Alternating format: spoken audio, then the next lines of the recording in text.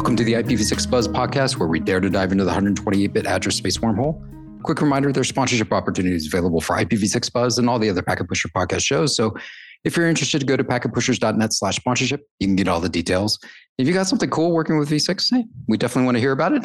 Come join us on the IPv6 Buzz. I'm Ed Horley with my co-host, Tom Coffey and Scott Hogue. And today we're going to be talking about sort of strategies around V6 allocation requests to RIRs and specifically Aaron, because that's what we mainly deal with. So maybe we can talk a little bit about some of our recent experience, I think, just to give the audience an opportunity to get some learning from what we've sort of seen in some of the with some of the customers that we work with on a regular basis, and sort of what their experiences have been, and sort of figuring out the right size allocation for their organization, and whether they can actually get that from Aaron or not. Is that fair? I don't know if it's something about the contrasting of size of the default allocations that are in the community guidelines versus like maybe what you should really be requesting. I guess gets to the crux of it, right? Yeah, we talked about this back in, I believe it was episode 82. Yeah, dug into some of the details around IPv6 allocations and, how to get one and what size they should be, and RIPE starting to allocate /29s to enterprises and really sort of treating them more like LIRs. So you kind of have to pull the lens back and look at sort of how Aaron looks at allocation requests that come in and whether to categorize them as end user requests or service provider requests. Recognizing that service providers are going to do their own sub-allocations of the space that they hand out. Well, let's dig into that because I don't. Maybe the audience doesn't necessarily understand the nuance or difference between the two of those. Yeah, right? Definitely. In terms of like what the purpose is, and I think maybe the lines are blurring a little bit about what's going on there, which is part of the reason why I think maybe there's a difference in how Aaron is thinking about allocating address space, but. Yeah, and I think some of it's tied to like how things were handled in V4 for the longest time. And, obviously the resource constraints are very different with V4, but the basic breakdown is if you start at the top level where IANA is handing out, the overall blocks of IPv4 and IPv6 that then get sort of sub-delegated by or sub-assigned by the regional internet registries. And historically, that's been, okay, I'm an end user and that would generally be a pretty large entity of some sort, some enterprise or, a government agency or something that had, basically a lot of networks that needed a lot of IP addressing. And they would be allocated something directly from Aaron or one of the other regional internet registries, depending on where that network, those, collection of networks was. And so that's a scenario where there are requirements behind that where you have to, we talked about this in the previous episode about allocations, but there are requirements that, you have to be multi-homed. So if you're actually going to get an IPv4, IPv6 allocation issued directly by one of the regional internet registries, the chances are that you were connected to more than one provider. It was like a basic requirement. But something sort of shifted related to, this is just sort of the thinking around IPv4 and IPv6 obviously shifted with IPv6, but some of the policies sort of stayed in place, at least initially, to keep that basic breakdown in place. And that sort of shifted over time where, because of the abundance of the resource, it became feasible for the regional internet registry to consider handing out those IPv6 allocations directly to agencies or enterprises that in the past would have gotten those from service providers. So when Aaron, the other allocations that Aaron would make would be to the service providers that would then subdelegate out those assignments. You can be an entity that's needs a address space and is going directly to Aaron to get that resource. And of course that's been in place for a while, but sort of what's changed recently is just sort of how I think how the regional internet registries in general are thinking about how that IPv6 resource should be allocated and what sort of constraints should be placed on that. And I think some of the shift in thinking has to do with the fact that, the resource is so abundant and that, there are certainly advantages from the regional internet registry's perspective about preventing things like disaggregation in the global routing table, just reducing the amount of the overall number of routes that, if you hand out too small of an allocation to an entity that has a lot of networks and they start having to do a lot of subnetting and taking that allocation and carving it up in order to, meet their internal topological structure, and sort of, if they're doing that with moving away from nibble boundaries to do that, then you just end up with a lot of, prefix disaggregation. And so there's a benefit to the regional internet registries. Well, yeah, to bring it back, I mean, even the regional internet registries early on were probably doing some IPv4 thinking, like you've mentioned, Tom, where we didn't want to repeat the same mistakes of IPv4 when we gave out Class A, Class B, Class C at, back in the day when it was classful, and gave out lots of Class A's and didn't have enough. And so I think early on, a decade or more ago, regional internet registries didn't want to make the same mistake of giving out too much IPv6. So they probably erred on the side of caution, maybe a little IPv4 thinking there of, well, this is a scarce resource, or we need to be, judicious with how much we allocate. And so the policies really aligned with that. Like, you really have to justify how much, or they were just some standard prefix lengths that were used. Oh, service providers get a 32, enterprises get a 48. And then later it was adjusted to, oh, you get a 48 per site. Well, now, like you were talking about, now the pendulum has swung back the other way, where we realize we're not in any danger of repeating the mistakes of the past. We want to give organizations, service providers, enterprises, LIRs, the amount they need for the foreseeable future, and not have them have to come back again and again, and then have non-contiguous prefix lengths. So yeah, don't want to avoid IPv4 thinking like we did years ago. Yeah, I think the other part of it is that, this is just one of those things that's just hard to avoid. But when you look at the overall address space and realizing a 64, but you still think about how much, how many addresses. It's like the number of addresses isn't important anymore. It's the number of networks that you want to operate.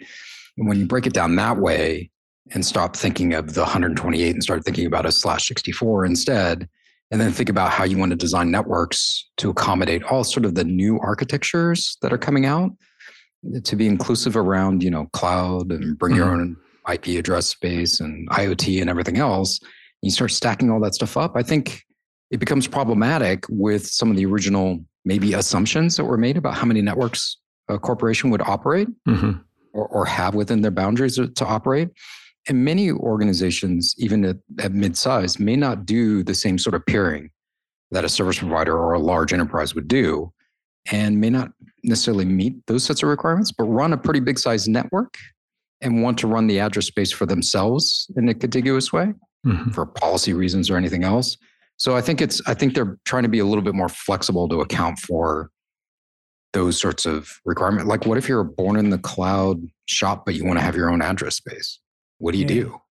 Like, you literally don't have multiple internet peering. You're like, we're only going to be in whatever AWS, but we want to run our own address space, and we want something significantly large enough to bring your own address, so we have our reputation behind it, right? Yeah. I mean, with IPv4, we think about the number of hosts on the network to allocate the size of the subnet to that network. With IPv6, we remove that. We stop thinking about the hosts, and you said we start thinking about the number of networks. Well, I think we're seeing a shift towards don't even count the number of networks. Count the number of simple, like, architecture principles. And you'll have plenty of networks. So focus on simplicity of an architecture over counting even the number of networks, much less not even counting the number of nodes on any network. Don't worry about counting the number of networks even. Yeah, so then we've kind of like come full circle then back to the classful addressing model, right? So because to characterize that like more specifically, more technically, what does that look like in your allocation and in your overall address plan? Well, that's keeping things aligned along nibble boundaries. And so, it's the territory that you get into when you start to subnet by individual bits, and then you end up with lots of smaller prefixes in the routing table, and and that's fine if you're used to looking at, you're a router jock and you're used to looking at, here's an entry in a routing table and I can look at the CIDR length and figure out, exactly what prefix I'm looking at and where it lives and how it's routed, et cetera, et cetera. However, that's not necessarily all that helpful and advantageous from a larger sort of administrative and operational perspective in terms of provisioning, the prefix that goes into that particular configuration, tracking it, troubleshooting it if you happen to run into an issue and you end up looking at a routing table that has a lot of like different size little prefixes that are subnetted by bits, where the actual hexadecimal characters don't line up on that hexadecimal edge, that 4-bit edge that gives a prefix like a very specific, unambiguous assignment. And there is a simplifying function there. There is a reduction of complexity that is there potentially to take advantage of, but it's really hard to get engineers and network architects to think in a way where they give themselves permission to do that. And that's where this topic we were talking about today, where the regional internet registries, they're actually kind of forward thinking here in terms of, let's think about an enterprise, a large enterprise with a lot of networks. Let's think about it more like an LIR. Let's think about it more like or a local internet registry or like a service provider, where that overall entity of the enterprise is like treating its own internal networks like essentially customers. And so, when I take a site and I have a 48 assigned to that site, because that's, is more or less what I've read in the RFC, or that's, what's in the number resource policy manual for ARIN of what a site gets allocated. You do that assignment at the 48 level. And then if you're thinking like an LIR or a service provider, like that site is my customer and, I'm going to assign it a /48. Well, what if down the road that particular site ends up needing more than a /48? And so that's the moment where the IPv4 thinking network architect or engineer is like, whoa, how could it possibly need more than a /48? And it's like, well, let's just say for the sake of argument, I can create some benefit to the way in which that I'm assigning that address space and managing that network by simply adding another 48 to that site. And then if I can do that with a contiguous block that can then be summarized up, whether that's on a nibble boundary or not, I have some benefit of like reducing the overall size of the routing table and also not creating like complex ACL entries. Everything can be like sort of summarized, but I can only do that if I have contiguous space in reserve. And so that means I have to start thinking about, well, what is, I have a 48 assigned to that site, but what if I go ahead and reserve a /44, give myself 16 /48s to use for that site going forward. So whatever growth happens, organically, I can support that in the same way that a service provider would support one of its downstream customers by leaving that address space in reserve. And so that whole model is just a real shift in thinking. And I think that's kind of what we wanted to talk about, specifically on this episode, just to say, I think the regional internet registries are tuned into that kind of shift in thinking. And so if you're making an allocation request from one of the regional internet registries, it is kind of a large shift if you're used to just sort of thinking in an enterprise mode where it's like, well, I have a bunch of on-premises networks and, I'm essentially an end user and I'm going to think about just sites in terms of, the number of sites that I have and how many /48s I need, as opposed to, okay, if I think more like an LIR, what is my largest serving site and how many networks does that require? How many prefixes does that require? And then I'm going to size everything else that is in the same sort of, functional category with the same prefix size, and that's the moment where you're like, okay, well, if I do that, then everything shifts to the left in terms of the number of nibbles I need. And now I go from starting out needing a /36 to a /32, or if I was already at a /32, then I'm moving up to a /28. So it is kind of a shift in the nibble math and in the thinking that goes into it. I think that's a really good point, because not only has the shift in thinking around sort of the overall allocation, I think there's a different strategy too, in terms of like even dealing with the overall larger set of allocation of like maybe doing things like maybe leveraging sparse allocation versus like sequential or something like that. And using that space to sort of, hold stuff in reserve in a slightly different way than maybe a traditional enterprise really would. what I would encourage everyone, listening, the listeners to think about is maybe I need to be thinking more critically about what makes sense for us, and then putting that down on paper from an argument basis of saying like, yeah, well, we understand a 48 is a site allocation, but maybe it makes sense to do a 44. And that makes sense for our organization based off of, some security requirements or overlay requirements or potential growth for a particular given site. And I don't want to deal with building, extra large, medium, small, extra small, right? Site designs. I just want one design for a site, right? So all of them are going to get that. So I don't have to worry about it, and everything becomes consistent, which is like what Tom mentioned in terms of sort of sizing everything out. So I think when you take that strategy, it really starts pushing things to the left a lot more so than what's in the default sort of community guideline recommendations. And I think that's, and it seems like from the recent, or at least our recent experience of working with orgs to sort of make those requests and sort of shift that way, that they're very open to that concept of approving and allocating that way. We just wanted to talk about it because we just noticed a shift, right? Yeah. I think that was the biggest thing. And we just wanted to sort of share that out there. Hey, take the time and write up an actual allocation request. Don't necessarily take the defaults. Us as network engineers, we just want to avoid future generations cursing our names in vain. Why didn't they do the analysis? And I think doing the analysis now makes sense. Yeah, your future self will thank you, or some other future network engineer will thank you and be like, "Oh, thank God they gave us a 44 because we need to up this particular site from a 48 to an additional 48 because of XYZ reason." Yeah, thankfully they did the analysis. Oh, and they wrote down their logic, about why they chose a certain amount, and they didn't just take the default because our organization is unique in these ways. Right. Mm-hmm.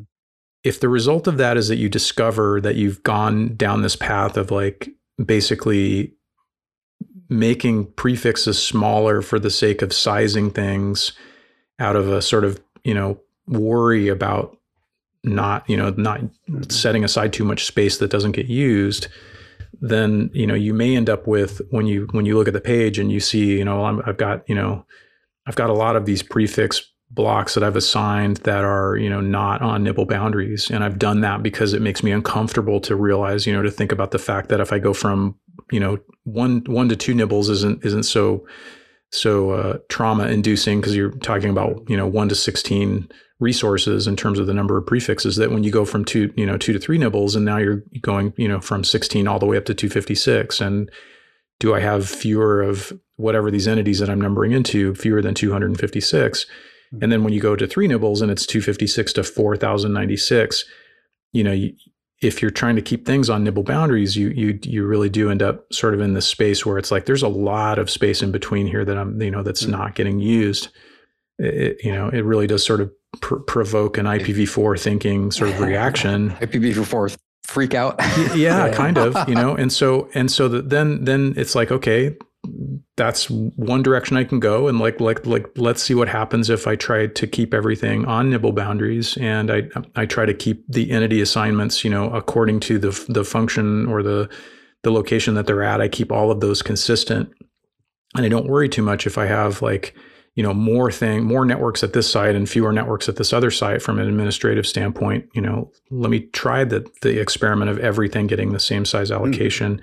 And then let me think about what that site's going to do over the next 5 to 10 to 15 years. As you point out, IoT is security overlays, potential routing overlays, depending on the type of site, if it's a data center site or a campus LAN site, any of these, additional network overlays that could come down the pike that you have to number into. And then the question becomes, well, I can or rather one of the responses becomes, I can always just add more prefixes that aren't contiguous with what I've already assigned there. We do that all the time in IPv4 because we have to, but then we look at our routing tables and we look at our ACL entries, and it's usually a pretty complicated, messy scenario. Mm-hmm. We will eventually get there with IPv6.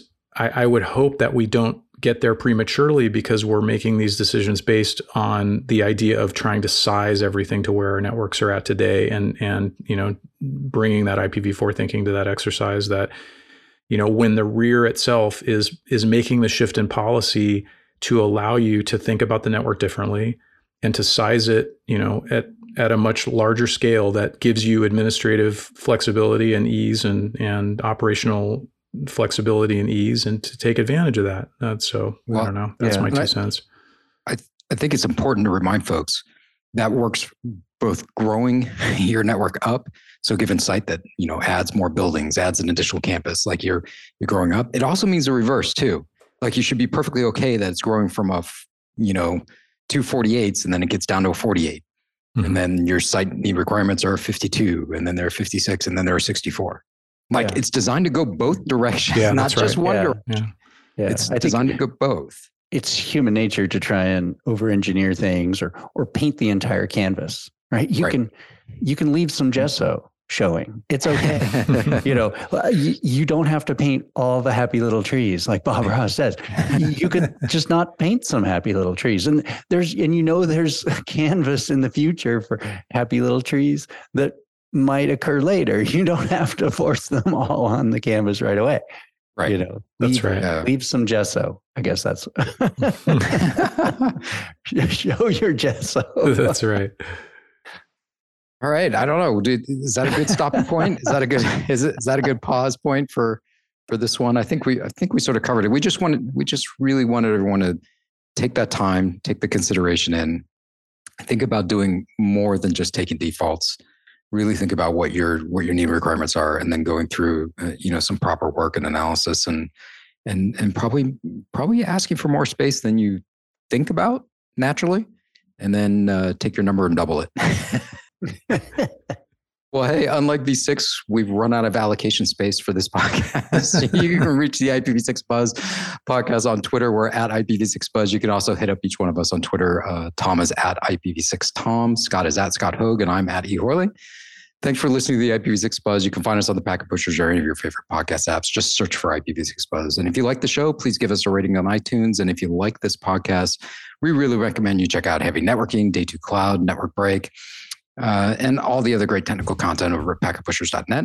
So long and until next time, we'll see you on the internet, the IPv6 internet, that is. Thanks for listening to IPv6 Buzz, a podcast devoted to truth, justice, and 128 bits of address space. IPv6.